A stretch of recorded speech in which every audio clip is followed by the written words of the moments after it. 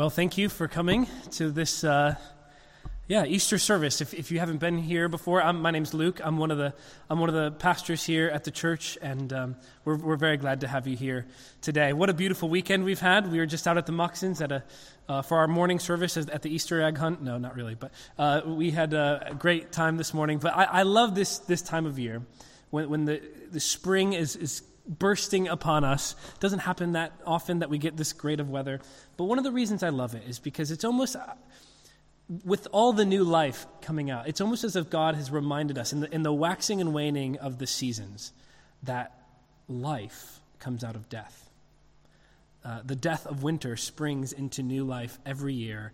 And it's almost as if it's a little promise that there's new creation life coming on the other side of death. And that's so appropriate as we think about the resurrection. I want to start today by pointing you or reading for you the beginning of a book I just picked up that last week on the story of Christianity, the history of Christianity. It starts like this. He was a teacher and a miracle worker who spent nearly all of his brief ministry in the tiny and obscure province of Galilee, often preaching to just outdoor gatherings. A few listeners took up his invitation to follow him, and a dozen or so became his devoted disciples. But when he was executed by the Romans, his followers probably numbered no more than several hundred. How was it possible for this obscure Jewish sect to become the largest religion in the world? This is the question that brings us here. And that's the question that brings us here, not just to the book, but today. Now, the answer to that question might seem complex. I mean, he spends 800 pages unpacking that, okay? But in reality, there's one singular event that changed the course of human history. There's only one event that could have ever caused Jesus to go from a footnote in history to the most influential figure in the entire world. And if you think maybe I'm overstating the case here about Jesus' influence, and maybe Christianity is in decline and it will soon be a relic of the past, consider this statistic. Close to half of the Christian believers who have ever lived are alive right now. How did we get here? The simple answer is the resurrection of Jesus. Now, we've come to the end of Mark, haven't we? We've been here for 16 weeks. Last week, Ben gave us a sermon entitled The End of Jesus' life, right? And it seems a bit ironic that we're starting this sermon, the final sermon in Mark, as the beginning. Usually the beginning comes before the end, right? The beginning of what? It's the beginning of the new creation. It's the beginning of Jesus' promise to make all things new. The resurrection story is told for us in 4 ancient books, right? Matthew, Mark, Luke, and John. We have been in the book, the account of Mark for the last 16 weeks. And what's unique about the resurrection story, they're all slightly different. Not that they contradict one another, but they're all just different stories of the resurrection, okay? Pulling out different details. And one of the interesting thing about Mark's account is that Jesus is not really featured. I mean, at the end of the book of Mark, Jesus doesn't show up. The story of the resurrection is told through the eyes of other people, primarily a religious leader named Joseph, and then a group of women. And that got me thinking, what about the Sanhedrin? What about the Mary, the mother of Jesus? What about the disciples of Jesus, his best friends? What were they doing on that Friday evening, just hours after Jesus, this supposed Messiah, breathed his last? That's where our narrative begins. Friday evening, just after the death of Jesus. So I want us to look at the burial and resurrection of Jesus through the lens of 5 different characters, okay? And you can see the first character up on the screen, the first group, you could say, is the Jewish or religious leaders, the Sanhedrin. Jesus is crucified on a Friday, but it's not just any Friday, is it? It's the holiest day on the Jewish calendar, Passover. Now, if you're an ancient Jew, the way you celebrated this holiday, this is Christmas for them, okay? You celebrate it with a massive deal. They don't have the massive turkey, but they have a massive lamb or something like that.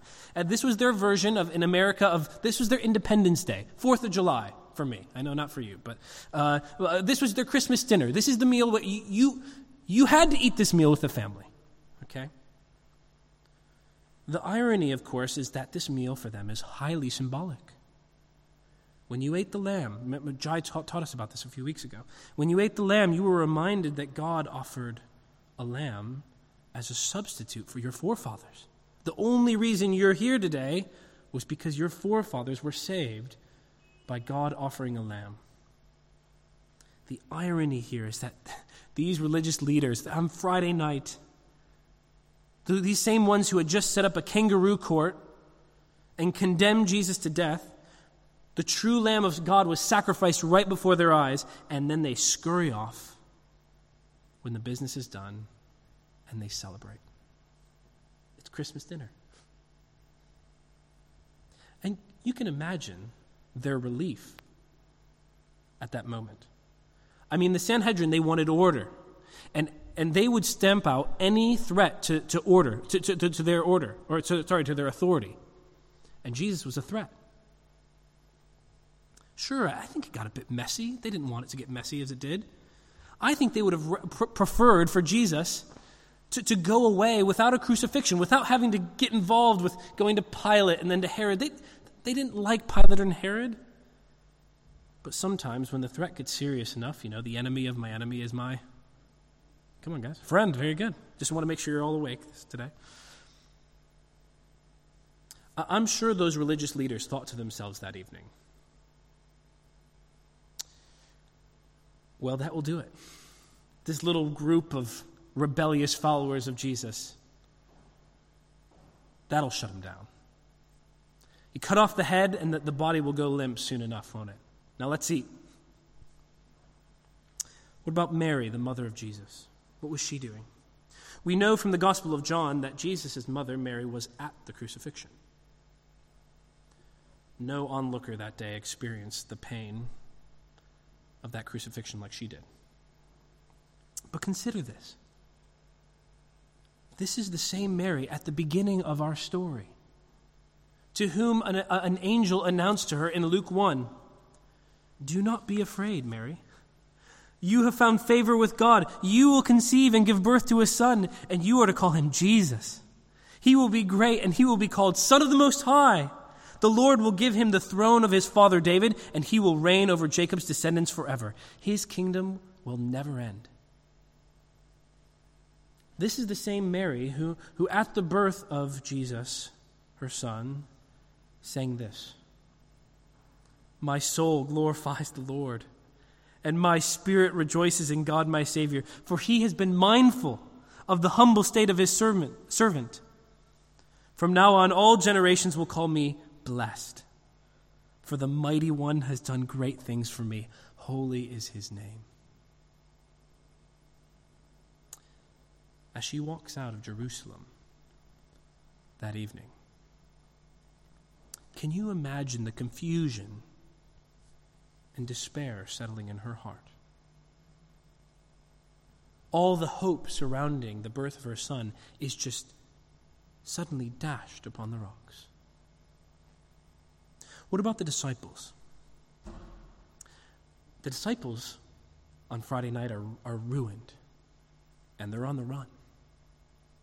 Sometimes an author makes an important point by what he says, and other times he makes an important point by what he doesn't say. And what you'll notice at the end of the book of Mark is that the disciples are noticeably not there. They're nowhere to be found. These are the same ones who said, "Jesus, just a few chapters ago, we'll never leave you." They're nowhere to be found. And at one level, I think it's understandable. We don't want to be too hard on them. They had sunk 3 years of their lives into Jesus and the hope that he offered them. These were no casual supporters. They were missionaries. They left their jobs. They left their families. They sunk every inch of their being into Jesus and who he said he was. But at this moment, like Mary, the confusion between what they witnessed in Jesus and now the outcome of his life is just a chasm too far for them to reconcile in their minds.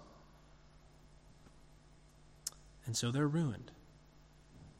And they're running. The fourth character I want you to consider is a man named Joseph of Arimathea. He's actually in the story, so we're actually going to get in the Bible. Mark tells us in chapter 15, verse 43, that this Joseph was a member of the council. That means he was a member of the Sanhedrin. He was part of the council that just hours before had condemned Jesus to death in the middle of the night. He sat through the sham court and the false accusations. He was there. But Mark tells us that Joseph was looking for the kingdom of God. Meaning he was sympathetic with Jesus. He was perhaps a secret follower of Jesus. Now, while the disciples are scattering, right, Joseph, this member of the Sanhedrin, the first group that we looked at, takes an action of incredible boldness and courage, Mark tells us. You see, what happens is the victims of crucifixion are after they're dead, they're tossed into an anonymous mass grave. In that culture, if you had a shameful life, you not only deserved a shameful death, but you also deserved a shameful resting place. And given the grotesque beatings that Jesus received before the cross, he dies quicker than most crucifixion victims. And now, because the Jewish law demands that someone cannot stay up on the cross over Sabbath, they've got to come down, Jesus dies about 3 p.m. on Friday. And Sabbath begins at sundown, so at 6 p.m. So there's a time of about 3 hours before his death and when he's got to get off the cross. So Joseph knows he's got to act quickly so that he's not thrust into this anonymous mass grave. So he goes to Pilate to ask permission to take the body of Jesus and bury him in the family tomb. And you can imagine why Mark tells us this took courage. Because first of all, for Joseph, he's a religious leader, right? If you touch a dead body right before the Sabbath or the Passover, you're ceremonially unclean, and you can't participate in any of the festivities of Passover. But even more importantly, you can imagine with all the disciples running for fear of their lives, probably, this action may have trumped up possible charges of sedition, of rebellion. It was a courageous move. Well, Pilate in the story is surprised to hear that Jesus is already dead. Like we said, usually this took a little bit longer. So he asks one of the soldiers to go and check on Jesus to make sure he's really dead. We know in another account that when he went there, they actually pierced him with a spear just to ensure that he was dead. And he comes back to Pilate and says, yes, he is certainly dead. Now, Mark is carefully recording important details for us. Mark's usually skipping through details, but he's recording some important ones here. Because very soon after Jesus' death, theories about Jesus' resurrection starts coming up. And one of those was that maybe Jesus never died. Maybe he just was severely injured in a kind of a comatose state, and then a few days later just waltzes out of the tomb. And Mark is saying that's impossible with these details. Well, once Pilate grants permission, Joseph's got to make quick work, doesn't he? He has to go purchase the linen cloth. He's got to wrap Jesus' body in. He's got to go back to Golgotha. He's got to take his body down the cross. He's got to wash the body and wrap it in a linen cloth and then get it all the way to his tomb by sundown. And in such a rush, some things have to be kept for later. The burial process can't go on as normal. So the whole process of anointing the body with spices and oils in order to slow the decay down has to be done another day. It's got to wait until after Sabbath. And we know, right, that a few women are tasked with this responsibility. And that brings me to the fifth group, or the fifth character in this story. It's a group of women who are really the focus of this final story. You may have noticed today that we started reading in chapter 15, verse 40, which is the end of the crucifixion story. Now, why would I start at the end of the previous story? There's a reason for that. Mark ties the final three scenes together. The crucifixion, the burial, and the resurrection. He ties them together by the appearance of three women: Mary Magdalene, Mary the mother of James, and a lady named Salome. Now, Mark writes very generically. He doesn't usually give people specific names, and when he does give someone a specific name, you know he's really marking them out. He's saying these three women are eyewitnesses of his crucifixion, verse 40 and 41, of his burial, verse 47, and they're the first ones to encounter the tomb in chapter 16. And it's interesting, when it talks about the burial in chapter 15, verse 47, it specifically notes that they saw where he was laid. Again, another one of those theories began to crop up in the early church, that perhaps these women went to the tomb. These are big family tombs with many slots, and maybe they just didn't know. They didn't have the right tomb, and so they just went to the wrong one. Mark's saying, no, they saw exactly where he was laid. That's impossible. These women, just like the 12 disciples, were followers of Jesus. They saw his miracles. They followed his teachings. But here, while the disciples have scattered, who's remained back to care for the body of Jesus and really to risk arrest in order to respect Jesus? It's these women. In a rush to get Jesus off the cross, right? I just said that the preparation of Jesus' body had to be delayed. So Mark 16, the last chapter of Mark, begins by telling us that early on Sunday morning, these women are on their way to finish the burial process. Now, it's important to note, these women are not going to the tomb expecting a resurrection, right? What are they expecting? A dead body. They're expecting to go and dress Jesus' body to make it prepared for the long-term burial.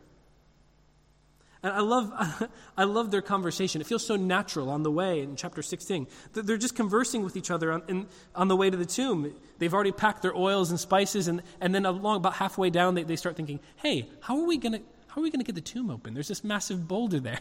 What are we going to do? Presumably, they went on and assumed that maybe a few Roman soldiers would help them move it.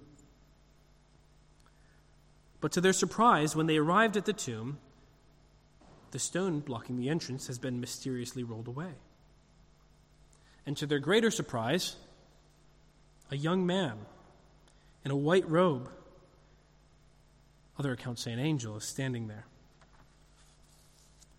Of course, they're terrified. Their first instinct at the tomb that day is not, Jesus is alive. It's, who stole the body? But it's at this moment that the heavenly figure tells them something that will change their lives and will change the course of human history. You don't need to be afraid, he says. I know you're looking for Jesus. The Nazarene, the one that was crucified. He has risen. He is not here. You saw where he was laid. Now look where he's laid. It struck me this week that if those ladies went to the tomb and had the morning they were expecting, getting there, dressing the body of Jesus, perhaps crying a little bit, perhaps feeling his scars, hugging one another, carefully unwrapping in oil, spices, putting it back together, go home to Peter's for lunch. If their day goes as expected, there's no Christianity. We're not here today. That never happens. You've thought about that. If they just have a normal day, it's a footnote of history. Never gets off the ground. But they didn't find him there. Now, many of you will know this already, but the early church was scorned. And they were mocked mercilessly by the Jewish and Roman culture because, as one Roman poet put it, you Christians, hysterical women were the original witnesses of the resurrection. So we know it can't be true. Now, that's a terrible thing to say, right? But one of the graces that God has given us and God's wisdom is that he placed this group of women right here, right at that time. Why? Because it basically rules out any attempt to say that the disciples made this story up. Because if you were going to make up a story in the ancient Near East, right, you would put people of respect and social status, you would put, the religious leader at the tomb that day and say, see, Joseph of Arimathea saw it first. You would never make this up. That's why most modern historians still say this has the ring of authenticity. Well, ancient Romans may not have thought that it was worthwhile having women as the first bearers of this news, but God entrusts these courageous and these obedient women with news that will change the course of human history, doesn't he? Verse 7, the angel says, "Go, tell the disciples and tell Peter." And I think he specifically marks out Peter because I think Peter's the arch offender. Tell the disciples, tell Peter also. I'm going ahead of you. I'm going to be in Galilee. There you will see me, just as he told you. And it's interesting. Mark ends with a note of uncertainty. The women are trembling. They're astonished. They're running in fear. They're running to the disciples to tell them, I think, and they're not stopping to tell anyone. They're not saying a word to anyone. It's a strange way to end. All the other accounts of the resurrection end with Jesus coming, but with Jesus appearing with his disciples and having this little, hug fest and commissioning, and it's fireworks and all the rest. This one is what?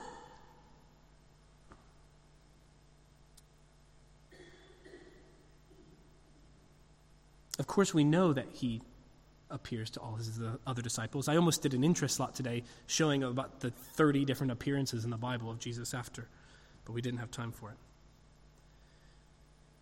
But the one thing that Mark's abrupt ending does is this. It's almost as if Mark is saying, fill out the rest of the story yourself. How does the news of Jesus' resurrection make a difference in your own life? That's where I want to plant for the remaining few minutes we have here today.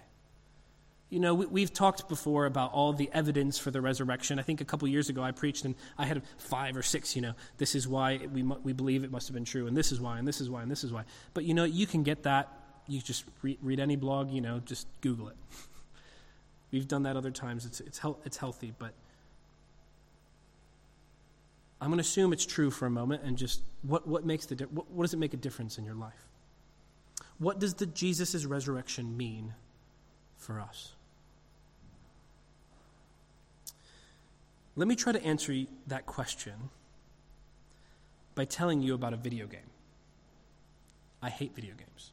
I'm awful at video games. I was always the kid growing up where all the friends, they get together to play video games. I'm just sitting there back in the day on Instant Messenger. You guys remember that? Talking to girls usually. This was a long, long time ago. But believe it or not, I actually watched a documentary about a video game recently. And this video game has won a ton of awards in gamer world. But it's the story behind the video game that caught my attention. The game is called That Dragon, Cancer.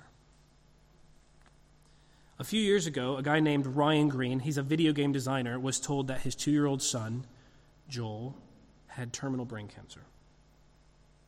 Now, little Joel lived for another 3 years. But for Ryan in his life, those were 3 absolutely excruciating years. They were searching for solutions, and they felt like the world was just spinning out of control. Ryan talks about one night when he just felt totally helpless and totally hopeless. He was in the hospital with his son. He's been in the hospital for months, right? And his son is in excruciating pain, and he's crying out for his dad to help just relieve the pain. Help me, Daddy. And he says, I couldn't do anything. He couldn't even hold him. Wasn't allowed to. He couldn't soothe his pain. The medicine wasn't working. And he calls his wife and just says, can you please come and help me? I feel like I'm playing a video game where all the mechanics are broken. There's nothing I can do. Video games are about skill, endurance, practice, right? You learn how to overcome obstacles, and then your skill and your knowledge improves. And as it improves, right, you climb closer and closer to victory level by level. But this felt nothing like Ryan's life. Ryan had no control over his son's life. So he decided that he was going to make a video game that was true to life. It was a video game that would memorialize his son, but it also helped him just cope with his death. And in this game, you have to save his son's life, but the problem is there are no answers at any level. Every level of the game provides obstacles, but there's never the right treatment. You're simply carried from level to level, even though you fail at every one. Now, in most video games, there's one final obstacle before victory. You get to the final level and you meet what they call the big boss, the ultimate challenger. If you can defeat the big boss, then you get glory, right? Usually in the realm of, balloons falling down the screen or something. But this is what Ryan realized. In real life, we never defeat the big boss. Because the big boss is death. And death always wins. Its winning percentage is 100%. Not trying to be overly morbid, but I will die, right? And you will die. We know that. Absolute. The resurrection of Jesus is addressing the ultimate big boss of death.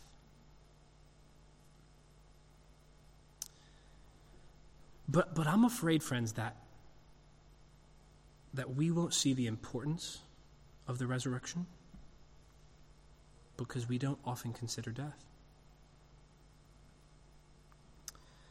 Death is one of those inescapable realities, right? We all die, just said that. But on the one hand, it's weird how our culture, that includes us, thinks about death. On the one hand, we're obsessed with it, right? We spend oodles of money and time thinking of ways to avoid death or delay death, don't we? But on the other hand, we avoid thinking about it at all costs. One evangelist, a guy named Glenn Scrivener, describes our culture like this. We treat life like it's one big holiday at the beach. And while the tsunami wave of death is bearing down on us, and we know it, we decide to shift our attention and continue working on our sandcastle. We're death deniers. And when we ignore death or we deny death, we're totally out of reality. We're totally out of touch with reality. We live often like we're never going to die, but deep down we know it's coming and we just can't look.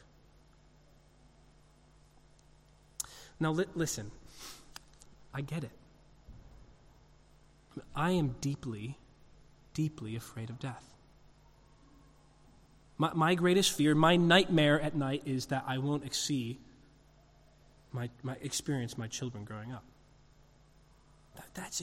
I can't think of anything worse. But listen, I'm not promised tomorrow, and neither are they.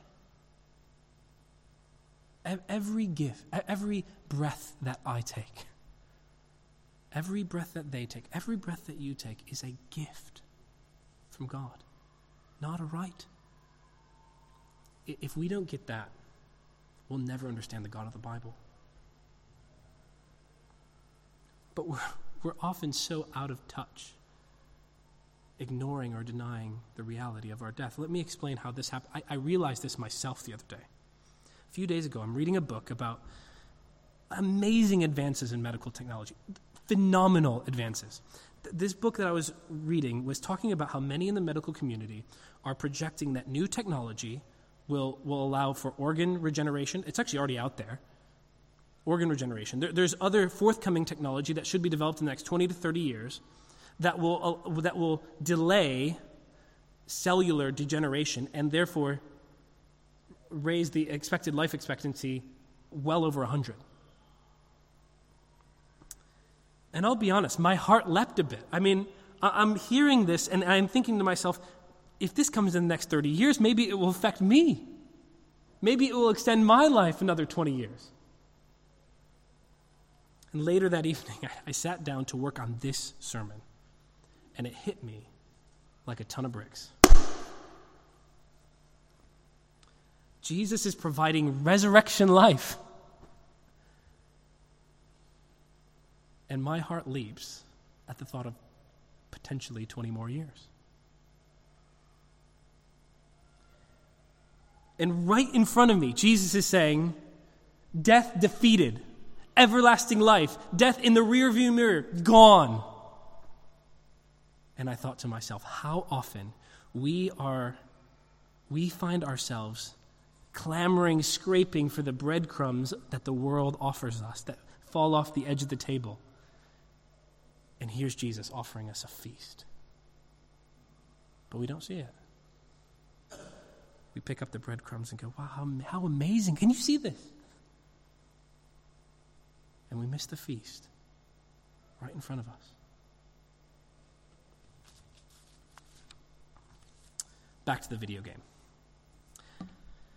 After navigating frustrating level after level, always losing, you come to the level in which Joel dies. He always dies. You can't avoid it. But I want to show you a clip from the documentary that explains what happens next. The resurrection of Jesus is the beginning of God making all things new. Listen to Paul in 1 Corinthians 15. For Jesus will reign until he puts all his enemies. He's going to put every enemy under his feet. And the last enemy to be destroyed is death. Jesus' life, Mark 16, defeats death. And he defeats death for those who trust in him. Friends, death surrounds us every day, doesn't it? But without the hope of resurrection life, you won't be able to cope with the death that you find around you. You'll have to either deny death or ignore it. And I'm not just talking about physical death here. I'm talking about all the kinds of death that are the product of living in a fallen and broken world. I'm talking about the death of your dreams. I'm talking about the death of your job. The death of your broken relationships, friendships. I'm talking about the death of independence as you age.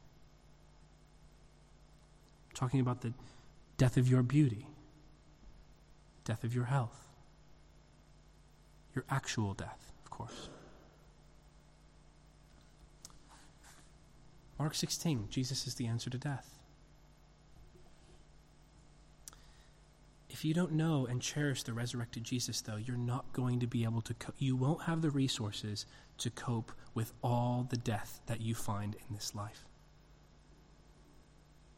You won't be able to do it. If you're a Christian here today, you don't have to deny or ignore death any longer. You know that? You don't have to continue on pretending like you're immortal. We often pretend that we'll never die. You can look your mortality straight in the face. Because Jesus has plunged himself into death and secured life everlasting for you. If you're here today and you're not a Christian, really glad you're here. And this also includes teenagers, children in our church who have never encountered Jesus as well. It's easy when you're 16 or 17. Death feels like it's a million miles away, doesn't it? Life's on the horizon. Exciting times. But the tsunami wave of death is bearing down on you. It's bearing down on me. It's bearing down on all of us. You can't ignore it and just continue playing with your sandcastle. Because it's going to come, and it will destroy you and your sandcastle, won't it? The only thing you can do is look straight into that wave.